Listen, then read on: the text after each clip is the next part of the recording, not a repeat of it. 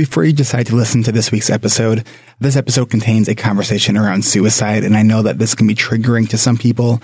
And while I would still encourage you to listen, trust yourself.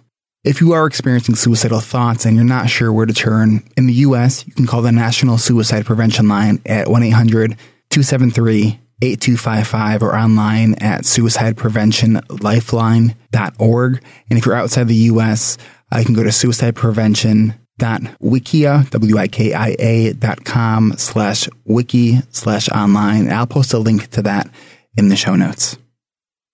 As we learn more and we gain new skills and we sort of wrestle in the suck, identify what area we're trying to grow in, and we work on it and we develop mastery, we are then going to be taking on new challenges, which then creates the cycle all over again. Because when you take on new challenges, now you're no longer in that area of mastery. You're the beginner again, and you need to gain new skills and develop new strategies. And so it's this cycle that keeps on happening. So I think it's a reason for hope and a kind of excitement and curiosity. Just keep going after it. And when you fall down, keep resetting, right? ADHD Rewired, episode 248. This is the show designed for those of us with really good intentions, but a slightly wandering attention. My name is Eric Tivers. I'm a licensed clinical social worker, coach, and speaker. The website is ADHDrewired.com. We know that starting is the hardest part, so let's get started. But first, let me tell you about this. We often have a couple coaches or mental health professionals who join our coaching groups. This is one of them. I don't know how much experience people in the group have with like group coaching and stuff like this, but this is just like in such another universe of quality and everything. Eric, like you're preaching about perfectionism, but you are not modeling good enough work. You are modeling extremely high quality work. And I know this comes from iterating. And so that's a real inspiration to me. But just your commitment to making this so good for us. And it's just really unparalleled. I've never experienced anything like this. And I just really appreciate all of the ground rules and boundaries that you set. I appreciate how you help us with the social elements by giving us feedback about everything. This is just completely unmatched. I've spent a lot of money on stuff like this in the past. To have it be really phoned in, I have been a little bit jaded and a little bit reticent to sign up for stuff like this. And this has just completely blown me out of the water. So I gave lots and lots of feedback on my feedback form, but I just wanted to publicly acknowledge, like, this is just unreal. So appreciated. Makes such a huge difference. Go to coachingrewired.com to RSVP for our winter coaching group registration event. You only have 4 chances left: Thursday, December 6th at 4 p.m. Central, and then Monday, Tuesday, and Wednesday of next week. Monday's the 10th at 5 p.m. Central, Tuesday the 11th at 4 p.m., and if need be, Wednesday the 12th at 11 a.m. Central. I know I just threw a ton of numbers at you, but don't worry, it's all at the website. Go to coachingrewired.com to learn more and to RSVP for that registration event. That's coachingrewired.com. This group is like the first year at Hogwarts, where you finally figure out why things have been different, and it's the same difference for all these people, and they understand you. Next Tuesday is our live Q&A at 12:30 p.m. Central Time. Go to ADHDrewired.com/events to register.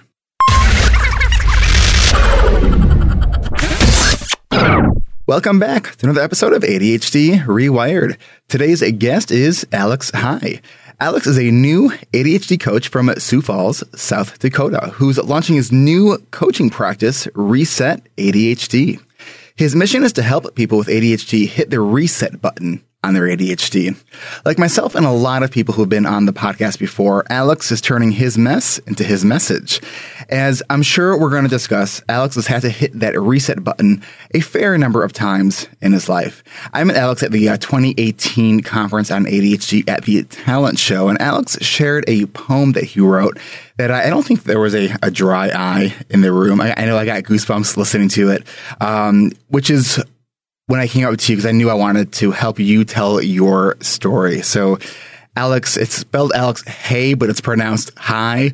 I think he'll pronounce it either Hey, Hi. If you look him up, it's spelled like Hey, Hey. All right. So Alex, thanks for coming on. Thanks for having me. I would love to actually just have you start with that poem that you shared. So yeah, when you're ready, go ahead. My name is Alex, and I am not okay.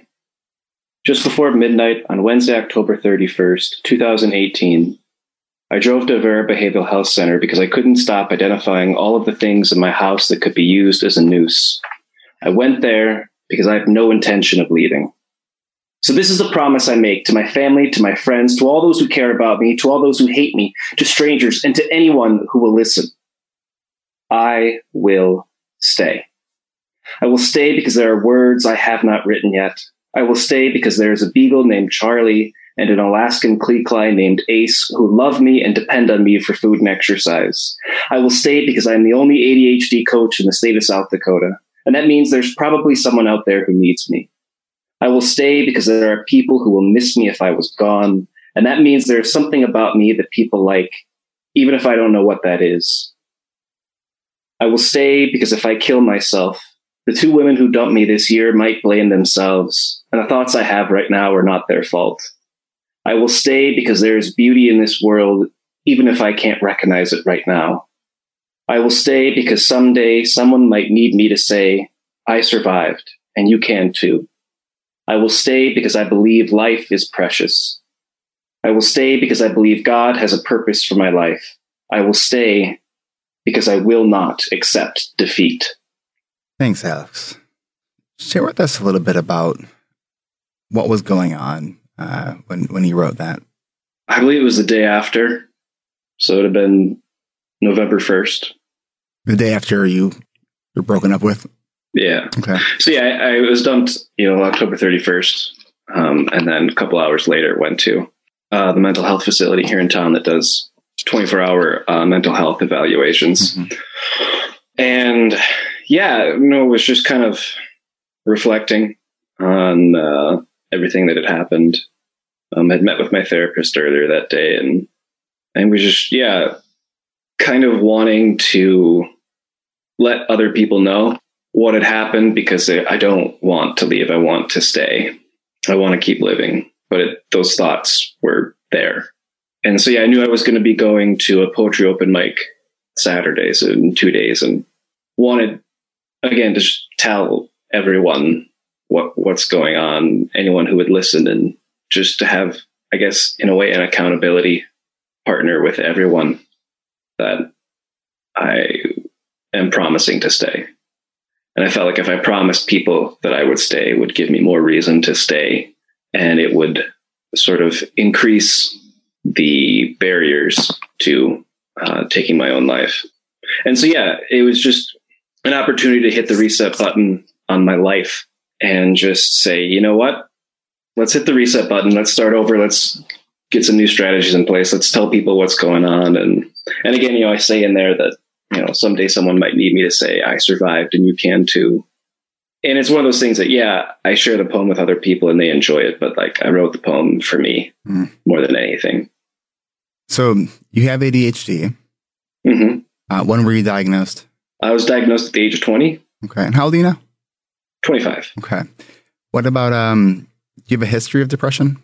There have been times in my life, a lot of people with ADHD can relate to struggling socially. And so kind of 5th, 6th grade is kind of when I started to notice that I wasn't quite socially adept and really struggled in that area and kind of felt alone and just didn't really feel like I had anyone I could talk to or trust, and kind of went inward, and that was just not a healthy place to be.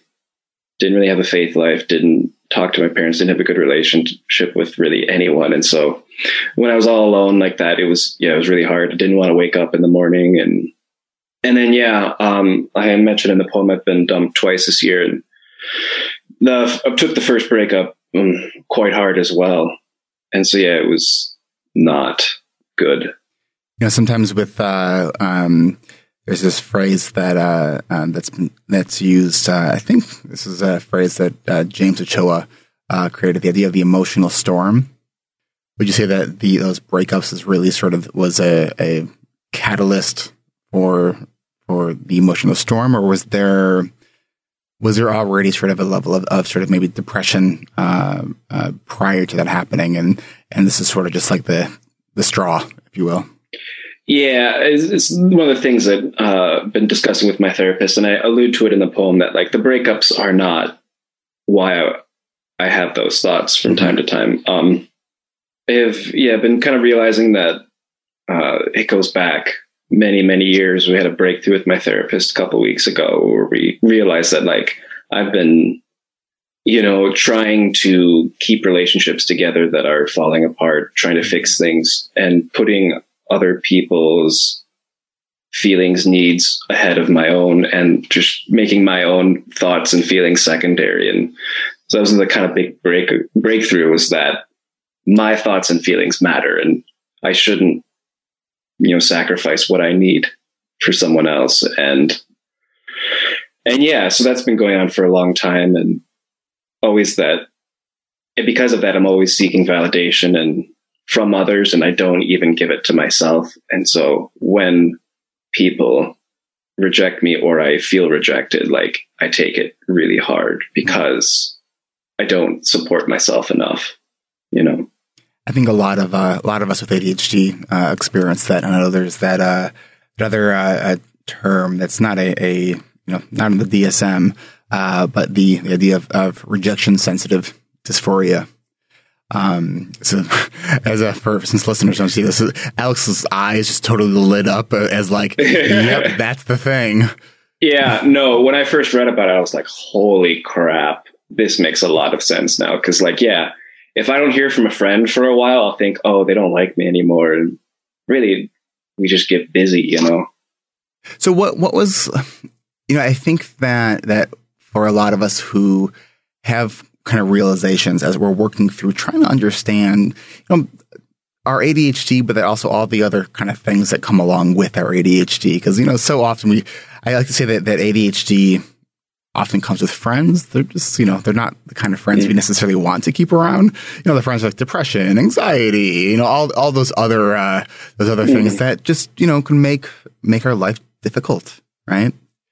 Mm-hmm. What were some of the things that sort of helped you identify that you really are seeking validation from others, and that you're having a hard time to really giving that to yourself?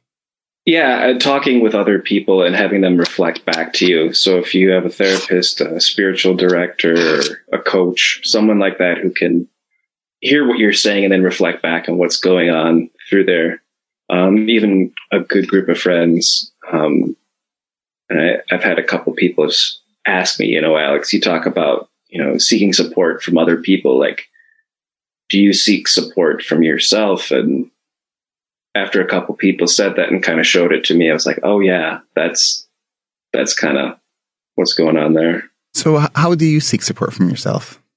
Well, that's the thing, is like, I haven't been. And so realizing that, I've started, at least a little bit, as much as I can, is to be more aware of what I'm thinking. And when I catch myself speaking poorly of myself to myself, I try and catch that and correct it, and then point out things that I like about myself. In that poem, I talk about all the reasons I'm staying, but like, there are also things about me that I need to learn to appreciate. And, being fresh out of a relationship, you kind of have a chance to rediscover yourself a bit. And so it's been kind of fun to relearn the things that I'm passionate about, the things that I like. And yeah, I even have gotten ideas about, starting to write love poetry to myself. I think I have a poem in my poetry notebook somewhere where it's, write yourself a love poem, Alex, you deserve it. You may not think you deserve it, but you do. Do you have that? I do, yeah. Let me see if I can. All right. We actually just pause the audio for a moment to get Alex a little bit of better sound. He's got a better mic connected now. So you guys didn't know any of that all happened. but I wanted you to know that that just happened. So I wrote down what we were about to do. Otherwise, we would probably not remember what we were about to do. And you're looking in your journal you have a love poem to yourself. Was that? I intended it to be a love poem to myself, but it turned out me telling myself to write a love poem. So okay. So sort of meta. Yeah. Okay. Go ahead. So here it goes. It's called Write a Love Poem. You are ready to love. You love to love. You need to love. So write a love poem. You've been dumped twice this year, but it's time to write another love poem. You need to write another love poem. You have an incredible capacity to love. So write a love poem. Give your love to a new muse. Write a love poem for yourself. After being dumped twice this year, you may not feel you deserve it, but you do. Write yourself a love poem, Alex. You deserve it. I love that. Have you written other stuff like that where you're sort of writing poetically about what sort of an intention that you want to do? Yeah, in a way. I mean, there's nothing entirely that sticks out quite in my memory as like, oh, this is a perfect example of that. But there have been a few poems where I'm kind of looking to the future and hoping for something grand, you know? How long have you been writing poetry for? The first time I remember writing a poem was in the 8th grade. We were doing a poetry unit and our teacher made us write a poem about poetry. And I, of course, being the rebellious 13, 14-year-old punk, decided to write a poem about how much I hated poetry. And my teacher loved it, thought it was great. And then, kind of in high school, I started writing poems of unrequited love. When there was a girl I liked who didn't like me back, I'd write a poem about it. And that kind of grew and grew and grew. And then started writing some poetry in my prayer journal, kind of to aid my spiritual life. And then a couple years ago, about 2 years ago, I was going through my computer and found the folder where I kept all of the unrequited love poetry and was like, oh, this is going to be awful. And then I read them and I was like, these are actually kind of good. So I bought this notebook I have, my poetry journal, and started writing more poetry. And it just turned into kind of a fun hobby. And back in April, I started going to poetry open mics. And Awesome. What's the process for you like when you write? An idea hits me, and if I put it down on paper immediately, it might become something. If I don't put it down on paper immediately, there's a good chance it never gets written. So that's why there's my phone. I also have like a folder of poems because I don't always have my poetry notebook with me when an idea hits. But yeah, when it comes to writing, it's one of those things where if an idea hits me, I'll maybe jot a few ideas down. And if it's one of those ideas that doesn't go away, it becomes something. Yeah, I like what Lin-Manuel Miranda said about the musical Hamilton, is that like he kept hearing Hamilton whisper in his ear, tell my story. And so that's kind of what happens with me with writing, is like an idea comes, and if it becomes the full manifested idea, it's because like it was an idea that I couldn't let go and I needed to write about. I think so much of what we this podcast is about, and I think why even like conferences, or people with ADHD are so powerful. It's in a lot of ways, it's a storytelling conference, right? It's people, whether it's the informal conversations that you're having with people in the hallways, or the speakers that are presenting, and everything in between. I think hearing people share the stories that, I think when we think that we're the only ones that go through something, and then we hear someone else like speak something that like, wait, I could have had that very same thought, and I thought I was the only one. There is something that I kind of refer to it as, I think, like a goosebumps powerful. Right? Yeah. That part that just, it resonates through your entire body, and it's you pay attention kind of no matter what to it, because it kind of awakens us in so many ways. Yeah, I found that a lot. The more I research ADHD, you read something and you're like, oh, that makes so much more sense now. That's why I do that thing. I was reading Dr. Hollowell's book, or one of them, and he mentioned that people with ADHD typically have a zany sense of humor. And I was like, oh, I thought I was just weird. And like, cause yeah, that was something I heard growing up a lot too, is that I had a different sense of humor. It was a weird sense of humor. And yeah, I was going to say zany and different. Are those just like nice words for like odd and slightly inappropriate? You know, well, for me, it wasn't so much inappropriate. It's just off the wall weird. Like Monty Python is. Yes. I really like Monty Python because it's so weird and out there, you know? Yes. I think that's something very relatable. You said a little bit ago that some of the work you've been doing with your therapist, you've been trying to identify sort of those negative thoughts and to correct those negative thoughts. Right, which is kind of a core of what cognitive behavioral therapy or CBT is all about. Would you feel comfortable sharing like some of those thoughts that you find yourself that you find occurring, and then how you correct those, how you identify and replace those? Yeah, I mean, it's really hard sometimes because like it's something that's so ingrained in me that like you become numb to it. You know, numb to the thought or numb to the feeling. Probably numb to the thought, like you don't recognize that it's happening, and then it does have an effect on your feelings and emotions. Yeah. So, you know, I'll catch myself, you know, if I'm procrastinating something like that, or if I just slip up and do something, I'll start calling myself stupid and whatever. And all that was a dumb thing to do, Alex. Why did you do that?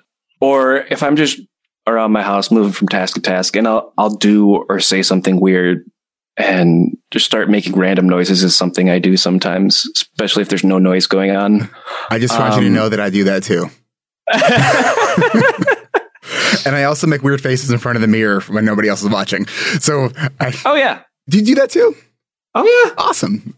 Yeah, because I've done like theater and in high school. And I've done community theater in the past. So like, yeah, like practicing facial features, like how would I look if I was playing a villain? How would I look if I were, you know, the village idiot?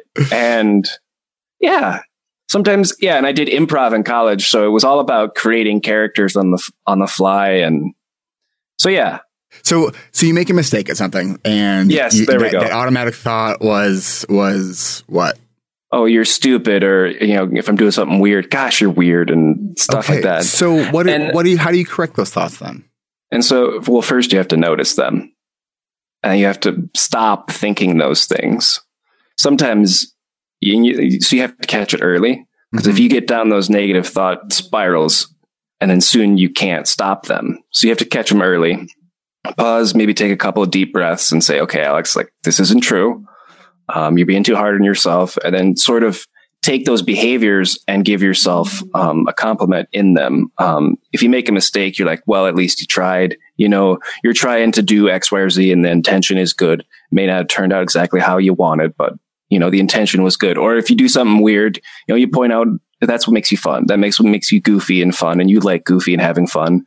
You know, you like being serious and intellectual too, but like you also need to let loose and be fun. You know. And do you find, because I know, and I've been in and out of therapy really my entire life, and I mean, it probably took many years for those kinds of strategies to really sort of in that moment to really sort of connect. Where several years ago, I remember I was starting to feel physically very anxious, and then I had one of those thoughts that really only leads to more anxiety. And the thought is, I don't want to feel anxious right now. Right. Right. And I remember very specifically. So it was the winter time. I was pumping gas in my car, and I was feeling this really high level of anxiety. And I noticed that I had that thought of, I don't want to feel anxious right now. And then I remember sort of catching that thought and saying, let me just notice where physically that anxiety is living, right? Like notice in my gut, in my stomach, like where does that feeling begin? Where does it end? Like how much depth and dimension does that feeling have? And I really just got curious about just looking at the feeling, not trying to push it away. And I remember it's almost weird in some ways so I remember And all this is occurring so quickly, right? Like we can have, it's amazing how many thoughts we can have in like 1 second, right? So I'm doing this and I'm refocusing my attention to just explore the anxiety without trying to push it away. And I start pumping the gas. And I just remember this feeling of my body just relaxing. Like the moment like I shifted my attention, just focus on the anxiety, right? In a curious, non-judgmental, not trying to change anything kind of way. And as I started pumping the gas, I just noticed this shift in my body. I'm just like, oh, I'm okay, right? There's this physical feeling just kind of, I guess, went into my gas pump. I don't know. Yeah, no, I can relate to that. Trying to remember when this was, but a few months ago, I was walking my dog and I was having all sorts of anxiety. Had found out, I think like the day before, that the first girl who dumped me this year is already engaged. But like in discovering that she was engaged, like I recognized that the pain I was feeling at that time was pain from like when she dumped me and started dating someone else basically right away. And I was like, this isn't new pain. And so I felt better about it. So like the next day when I was again having anxiety and I was like, you know what, Alex? It's a beautiful night outside. You're being anxious about something that like doesn't bother you anymore. Just relax, enjoy the beautiful day. And like, it was so relaxing. Like I was listening to music, but like I'd stopped paying attention to it because like I just wanted to be in the moment and relaxed and enjoy the beautiful weather. You know, you had a little bit ago, you said something about like trying to stop a certain thought from coming in. And, you know, one of the things about these thoughts that, you know, that lead to us feeling all kinds of feelings is that, you know, in cognitive behavioral therapy, they're called automatic thoughts or automatic negative thoughts. So you can't really stop a thought that's automatic, right? What we can do, though, is we can change how we respond when that thought shows up. You know, one of my sort of favorite approaches that I use personally is when my head's doing the tailspin and, you know, the inner asshole in my brain is, you know, taking the mic and, you know, just all this BS that happen in our brain so quickly is just go, that's a thought. Like not even judging the thought or describing the thought, just really just noticing that's a thought, right? Like, it's an electrical signal that's occurring in the brain that somehow miraculously gets standard language so that we can understand it. Like, if we kind of pull back from any thought with that perspective, it's kind of fascinating. At least I find it to be fascinating in that realm. Yeah, I can't say that I just refer to a thought as a thought. I don't think I've done that. But, you know, the idea of like stepping back and looking at it with fresh eyes and like kind of distancing yourself from it for a moment, that's really powerful. One of the things I've kind of tried to start doing is to think about stories from your past. And it's so easy for memory to be sparked. And you can quickly go down that negative, oh, this was such a bad moment in my life. But if you look back, you can also like find the good in that. I think some of our toughest challenges have made us grow. Like 2018 has been a rough year for me. I've been dumped twice, lost a friend to cancer, was in the hospital, had a rare bacterial infection in my intestines. When I was in the hospital, my kidneys had stopped working. So like, it's been a really rough year, but I've grown so much this year and I've learned a lot, and I've learned especially a lot about myself and like what I want out of life. That like, yeah, you can easily look back at this year and say, oh, 2018 can go to you know where, but like a lot of good has happened. So like when we have those painful thoughts, painful memories, you can look at it, take a step back and say, okay, here's the good in this. Here's where I grew from this. You know, I look back at, you know, the first breakup and say, you know what, that was horrible. That was rough. It sucked, but you know what? I survived. And that says something about my perseverance. And I'm sure I'm going to say that, you know, kind of as this second breakup I'm kind of getting ready to move on, but not quite all the way out of the woods yet. So like, I'm going to be able to look back at that and say, yeah, that took a lot of perseverance. It took a lot of courage, you know, especially when it comes to sharing, you know, what happened few hours after I got dumped, you know.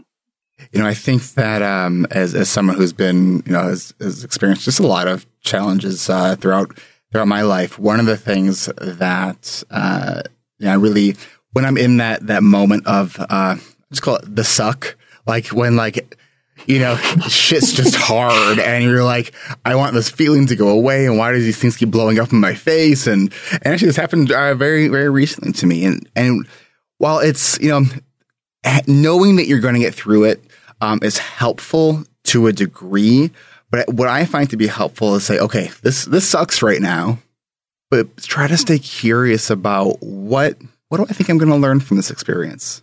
Yeah, I think it's easy in those moments to just zoom in on the narrow, tiny bit and say, oh, this is awful. But if you zoom out, you can see a larger plan at work. You can see oh, this is how X, Y, or Z is going to happen. Like during that first breakup, I got very good at saying, okay, this sucks right now, but something good is going to come from this. I don't know what, I don't know why, this is happening in my life, but there's a purpose behind this, and it's going to help me become a better person. Oh, I had another thought, but I can't remember. That's all right. What I actually want to do, speaking of becoming a better person, I want to take a quick break to tell people about the upcoming coaching groups. If people are interested in becoming a better person themselves and learning strategies and connection with other people. So we're going to take a quick break, and we will be right back. I count on my wife to give me feedback about how she sees me doing in terms of my ADHD. She lets me know when I've been doing well. She also will give me a gentle reminder if I've been leaving more messes than usual, or if she sees that I've been on my phone too much, like she did last weekend. Thanks for bringing it to my attention. Self-awareness and self-monitoring are two executive functions that can be affected by ADHD. So when we asked one of our coaching group alum to assess their own progress, he decided to ask his wife. Before this group, I was not a very good self-observer. And after, I am still not a very good self-observer. So I actually asked my wife, and I really didn't know what she'd say. So I just made a list of the things she said. She said that I have had a lot less panic attacks, that I seem less angry all the time. I still sometimes say no, but before I would get overwhelmed and shut off. And now I do that a lot less. I handle all of her frustrations a lot better, and she feels that she can share those more safely. She loves that I write things down all the time now, and she likes that I guess I come to her more and so follow through with things that I've talked about. I don't shut down. Apparently that came up a couple times. She said it was really hard in the beginning to adjust to the time commitments and all the things surrounding the group, but she was able to adjust to it and felt very loved that I followed through and didn't quit. But in general, that she's feeling more hopeful. And before the group, I was not very hopeful. So I relatively recently was diagnosed with ADHD, and especially even more recently, I've been trying to learn about ADHD. So through that process, I came across your podcast and group and knew I really wanted to and needed to do this, and I'm really glad I did.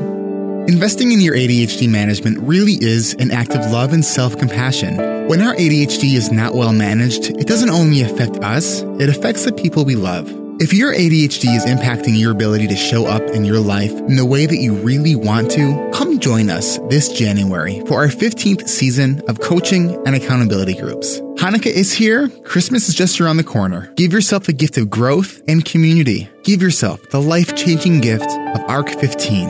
ARC is ADHD Rewired Coaching. A happier, healthier, less stressed, more productive future can be yours. I'm not saying it's going to be easy, but I can tell you it's going to be worth it. Our next registration event is this Thursday, December 6th at 4 p.m. Central Time. And then next week is the final week. We have registration events Monday, Tuesday, and Wednesday. Check the website for the times. But don't wait. To learn more and to RSVP for our final registration events, go to coachingrewired.com. That's coachingrewired.com.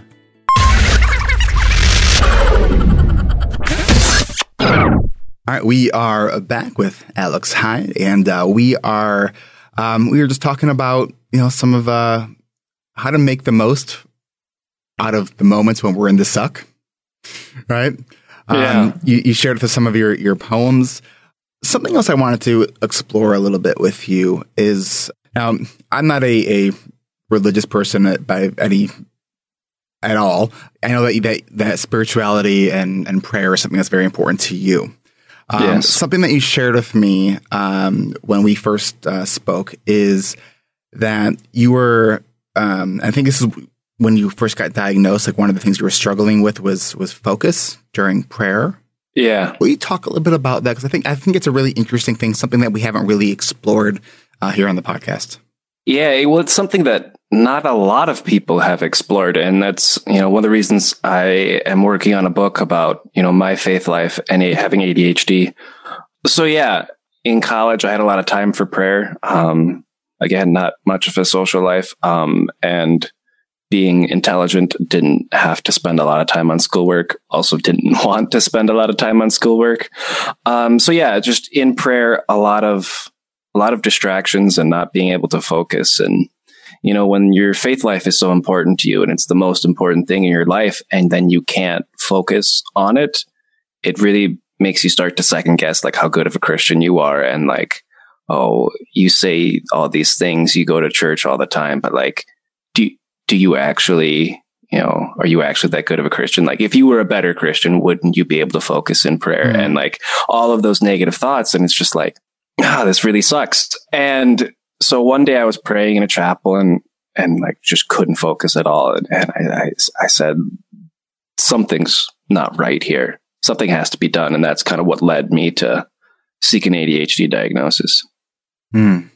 So take us through that a little bit more about, like how are you feeling? Like what continue about the stories that maybe you were telling yourself at that time about, you said about, not being a good Christian or, for people who aren't Christian, we're just a good, whatever you want to, a good person, whatever it is. Like, were you feeling just like a sense of shame? Like what? Yeah, a lot of shame. Young people aren't super into the faith, especially my faith. And so like when little old church ladies see a young person at church, they're excited. Like, oh, it's so good you're here.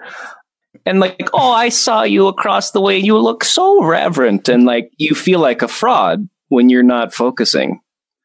And so that was one of the biggest things. I felt like a fraud. Mm-hmm. Like all these people, even some people looked up to me as like a model of how to, live your faith. And yeah, it was just really hard to know like, yeah, but I don't focus. And like that shame was huge. How do you deal with that now? Well, now I recognize like this is the way God made me. And if he wanted me to focus more in prayer, he would have given me a different brain. But now like just knowing I have ADHD is kind of empowering. Now I can, figure out how my brain works, what's going to help me focus when I'm trying to pray, and use strategies to help me get deeper into prayer and find, unique ways of praying. So that's still a very important part of your life. Absolutely. Yeah. So you just recently kind of officially launched your practice, Reset ADHD or ADHD Reset. Reset ADHD. I was like, where are my notes? I hope my memory's serving me right. Reset ADHD, great name by the way. Because I think that's such to emphasize what I think probably one of the most important parts of I think being successful, however you want to define success with ADHD, is that ability to get back up, right? And for so long I used to focus so much on consistency, right? It's like, how do we be more consistent? It's like, you know what? Yes, there are things that we can do to be more consistent, but I think we're better focusing our attention on recognizing when we've fallen off the horse, skipping the part where we're beating ourselves up for falling off the horse, and just get back up.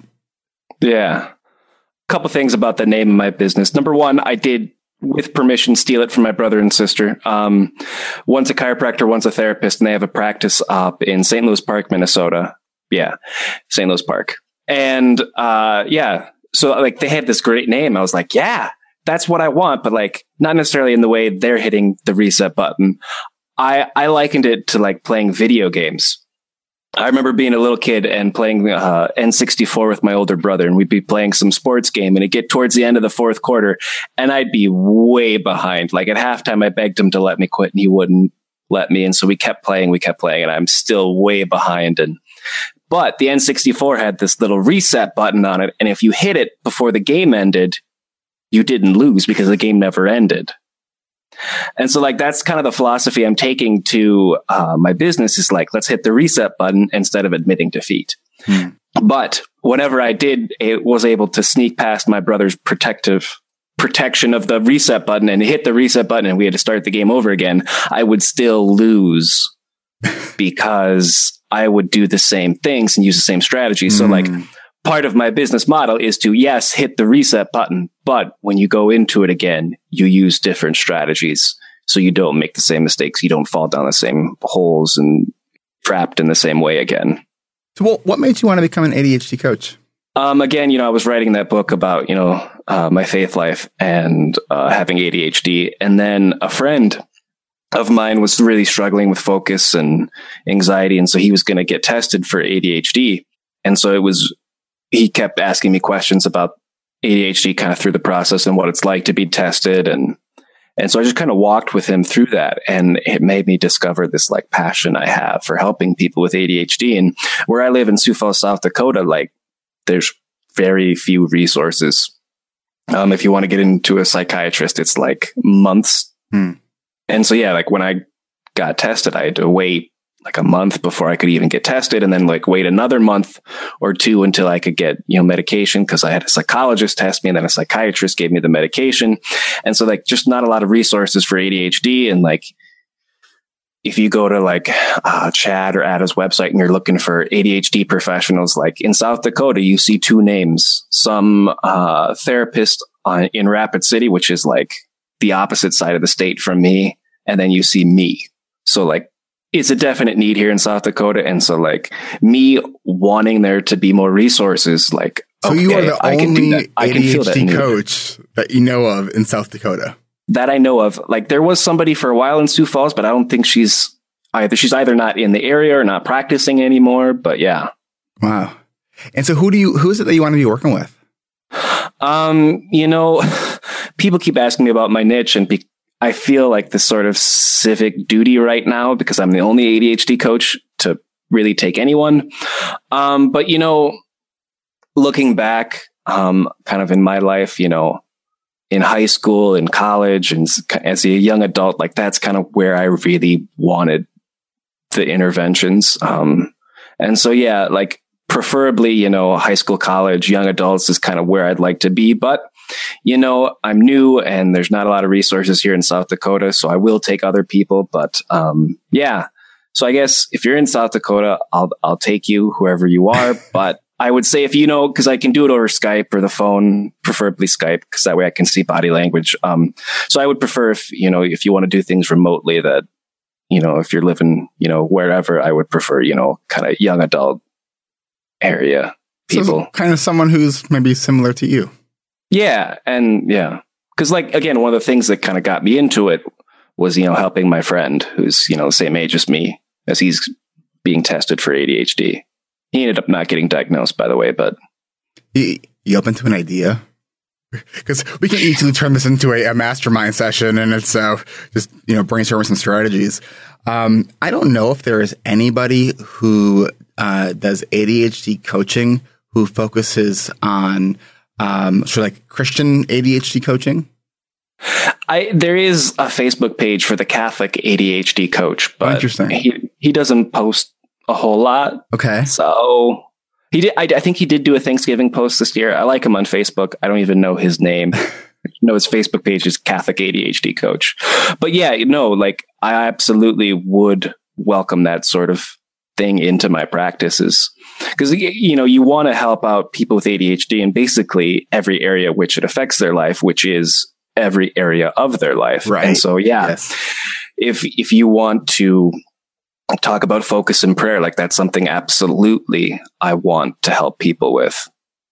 Yeah. And I would also just encourage you to not shy away from, your Christian identity and any of your marketing, because that's going to attract people who you're probably going to enjoy working with because they have those similar values to you.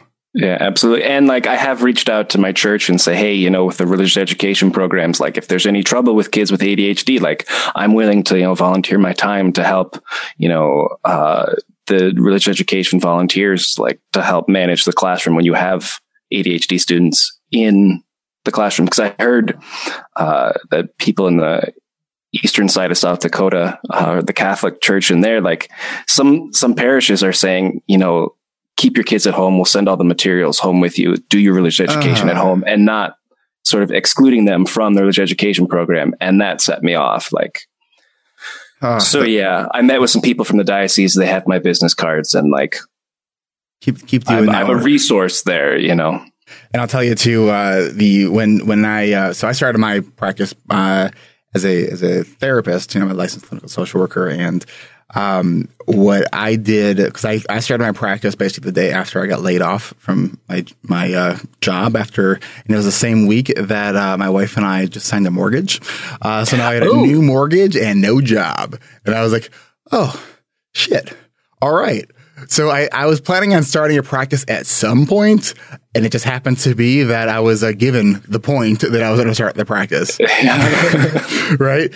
And, one of the things that helped me, and I heard you say that it's sort of this civic duty, and I feel that a lot of that sense as well, where this is really much of a win-win. It's a win for the community, and it can be a win for you, is go out and give free talks. Let people know kind of who you are, what you do, even starting a meetup, and go talk to people about ADHD. And because when I did that, I gave my first talk, I think like a week or two after I was laid off, and within 6 months I had, I'm trying to remember my time frame. No, it was 6 months. In 6 months I had my first client, and then 6 months after that I had a full practice, but it was largely due to giving talks.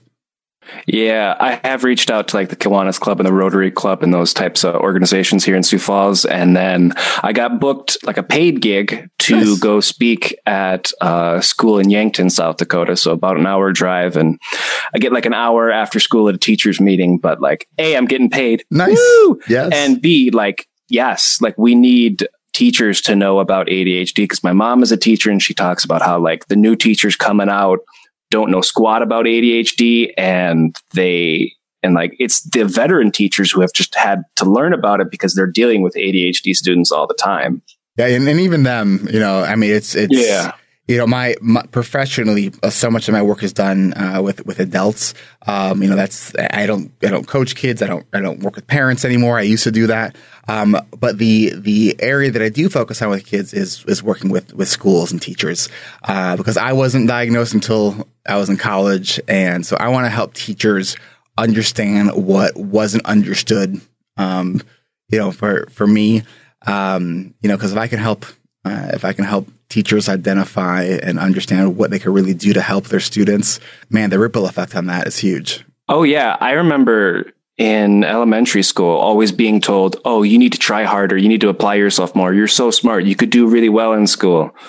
And like me thinking like, I am trying my hardest. Yeah. Like, and I remember my mom yelling at me when I'd come home with bad papers. And so like they gave us this folder every week with all our papers from the week, and I had to go show it to my mom. She had to sign a thing saying she saw it. And so what I started doing was going through that before I gave it to her and removing all the bad papers and then hiding them in my room. So at the end of the school year, I had a large drawer full of bad papers.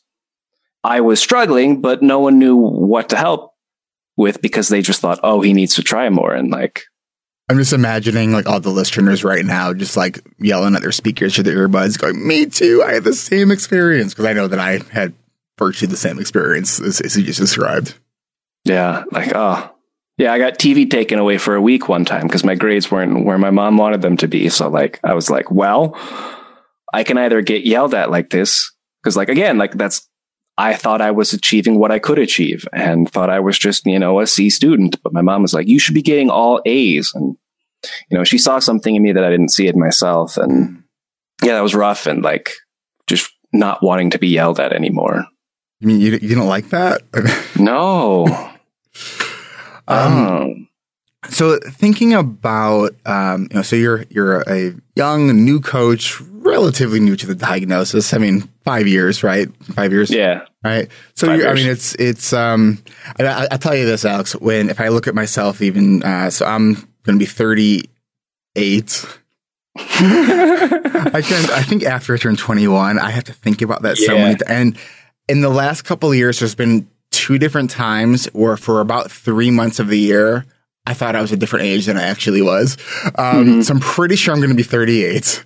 And if I think back to my 28-year-old self, like the thing that I think is exciting and why I think there's just so much reason and for hope is the things that I am doing now and managing now. I'm not sure if I would have been able to do when I was 28, right? Even the stuff that I was doing 5 years ago. I'm not sure if I'd be able to do it then. And one of the things that I have been learning, just as a person with ADHD, is as we learn more and we gain new skills and we sort of wrestle in the suck, identify what the thing that we're trying to grow, area we're trying to grow in, and we work on it and we develop mastery. We are then going to be taking on new challenges, which then creates the cycle all over again. Because when you take on new challenges, now you're no longer in that area of mastery. You're the beginner again, and you need to gain new skills and develop new strategies. And so it's the cycle that keeps on happening, right? So I think it's a reason for hope and a kind of excitement and curiosity. Just keep going after it. And when you fall down, keep resetting, right? Yeah, hit the reset button. And yeah, like that's something we talked about at the conference, like our Saturday morning keynote. We had Eduardo Briseño, and like he talked about the growth mindset. And oh man, that was eye opening. Like I wrote a 4-part blog post about it on my website, resetadhd.com/blog. And we'll post a link to that in the show notes. Yeah. So as of today, November 27th, like part 1 has come out. And then every Monday and Friday, I post a new blog. So by December 7th, the entire thing will be posted. But yeah, no, it was super eye opening. And like you talked about, like always finding some place to grow and like recognizing that like you're never done growing and like your attributes and skills aren't fixed. Like they're malleable. You can grow and you can get better. Absolutely. What is that on your lap? This is Ace. When you heard my poem at the conference, I just said there's a beagle who loves me and depends on me for food and exercise. And as of Friday, the Friday before Thanksgiving, little Ace joined the family. He's so little. He's 3 months old. He's an Alaskan Klee-Klei. So he'll look like a husky puppy forever. Wow. It's like a mini husky? Yeah. That's He'll be cool. lucky if he hits 20 pounds. Wow. Very cool. So, Alex, let me let's kind of bring this in for a landing. One of my goals is I'm actually trying to make my episodes a little bit shorter. So I'm watching right now we're at 48 minutes on the recording right now, and with ads and everything, we'll probably be close to the hour. So, and it's funny. I still think back to my very, very first episode where I said episodes will be between 35 to 45 minutes. I don't think I've ever had an episode that was like under 35 minutes. Not that I'm trying to do that, but I'm experimenting with some different things. As experimenting is kind of how we grow, right? Mm-hmm. I was talking with my my alumni coaching groups today about this idea of just live life in permanent beta, right? Like, yeah, I'm glad you like that. It's not mine though. I wish I could say that was my idea, but it wasn't. But I think it's a really cool idea because like beta, it's out there, it's public, people can play it, or whatever it is. I think of beta testing video games, which I don't actually play video games anymore. But I love when tangents go on tangents. I will play like if I'm at someone's house and we can do it together. But like as far as solo gaming, I don't do that anymore. But beta mode. Beta, yes. So you're out there and you're testing it out. But it's still public, like it's still out there, it still counts, but it's also like still a test. Yeah, and no one's expecting it to be perfect. Exactly. Yeah, I think one of the quotes you said, I think it might have been at the conference, you were quoting Brene Brown, saying like, at the end of the day, no matter what is done and what is left undone, like I am enough. So like having that sense of like, you know what, it's not perfect, but I'm okay with it. Yeah. You know, the word perfect used to mean right for the situation. And yeah. And at some point in the last, I think 50 or 60 years, the lexicon has changed and it became to mean without flaw. Yeah. And no one wants things without flaw. I mean, it's this crazy story we tell ourselves. Yeah. And I think like one of my favorite movies is Good Will Hunting. And in that movie, Robin Williams' character talks about how the flaws, the imperfections, like those are the good stuff. Like, especially in like a dating relationship, like everybody wants to find the perfect other person but like it's supposed to be the perfect person for you. Right, and, like, exactly. Everyone's going to have flaws. Exactly. I'm not here to give any kind of dating advice, but I think it's important that we find someone that has the sort of equal level of neurodivergency. It might be a different thing, right? It may not be ADHD, but I think as long as, each person is self-aware and kind of knows what their shit is, right? Mm-hmm. Then, I think that makes for good relationships. Yeah. That understanding, like one of the reasons I think ADHD diagnoses are going up is that people who have ADHD are finding people who also have those same qualities. Like, oh, you get it. And like, you get why I'm different. And like, so like those qualities like are finding each other and then they're being passed on to the next generation. That's totally unscientific, but like, that's kind of my pet theory. All right. Keep working on that and let us know what you come up with. If there's any researchers out there who are like, that's an interesting idea, contact Alex. You can also contact Alex if you are looking to work with a coach. If you liked what we heard on today's conversation, how could people reach Alex? You can go to my website, resetadhd.com, at resetadhd on Twitter, Instagram, Pinterest, Snapchat. I don't use Snapchat a whole lot for my business, but yeah, I'm on Facebook too. If you liked my poetry, Alex R. High Poetry, search that on YouTube. Reset ADHD also has a YouTube. Haven't done a whole lot with that yet, but like plans are in the works. I have a fidget toy review video I'm still editing. Filmed it like 2-3 weeks ago. Part of the reason that I'm still working on is like the uncut video was like a half hour long. And just like, far too long for YouTube, especially for ADHD people. Yeah. So yeah. Video is a lot of work to edit.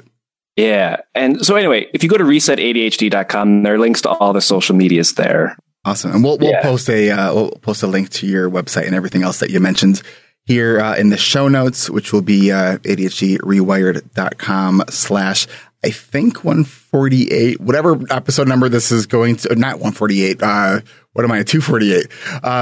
Whatever episode number this is, it'll just be ADHDrewired.com/ whatever episode this is.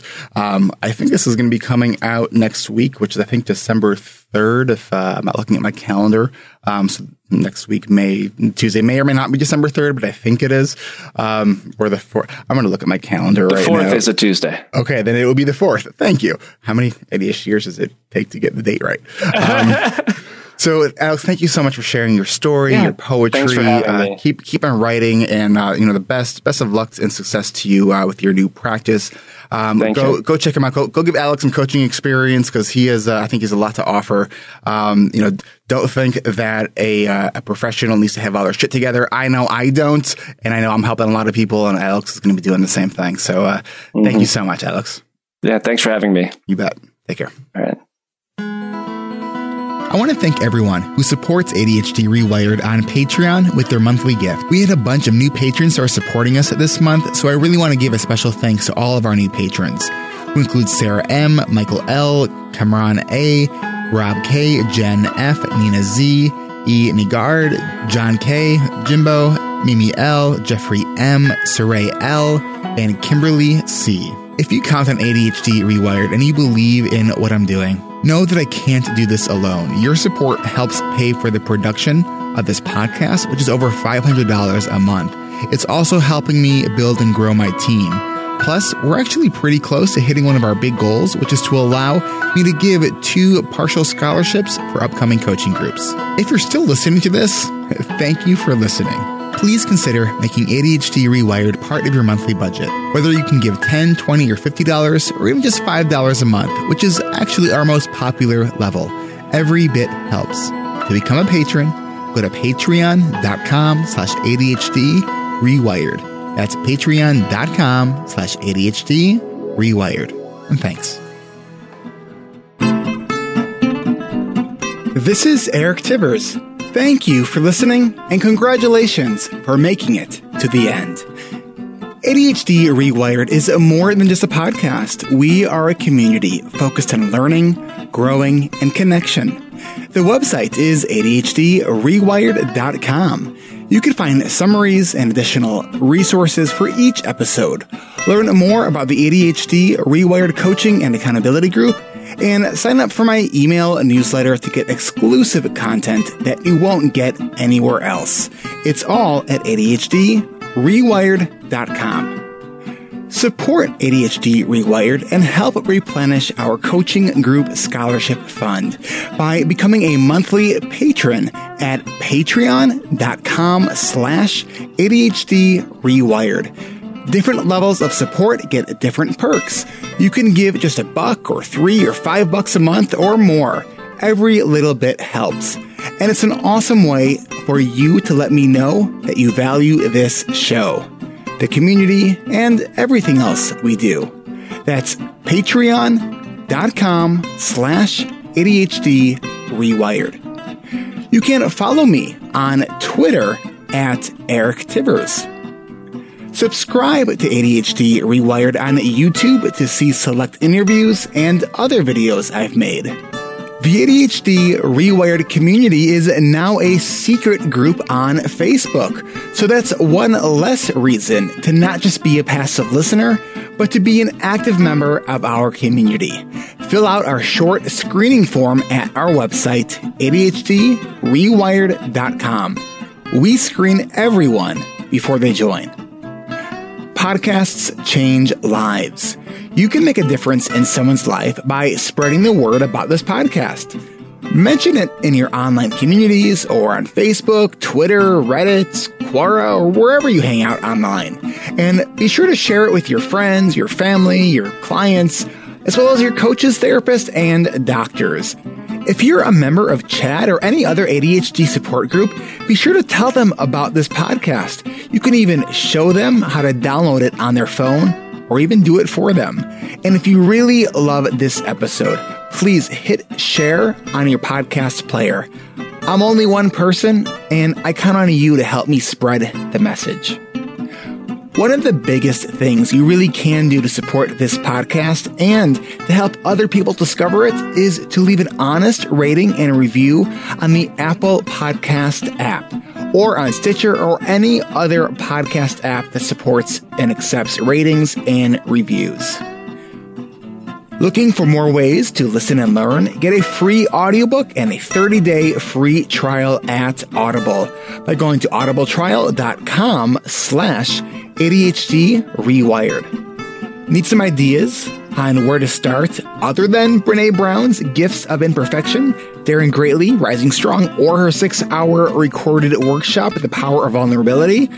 Then I would recommend The One Thing by Gary Keeler. Oh, and if you by any chance know Brené Brown, please let her know how grateful I am for all of her work and what she means to me and the ADHD community, and that she's welcome on my show anytime. And in the 1 in 7 billion chance that Brené, you're listening, please come and be a guest. Thanks. This is Eric Tivers reminding you, keep learning, keep growing, and keep connecting. And no matter how hard it all feels, remember, we can do hard things. Until next time.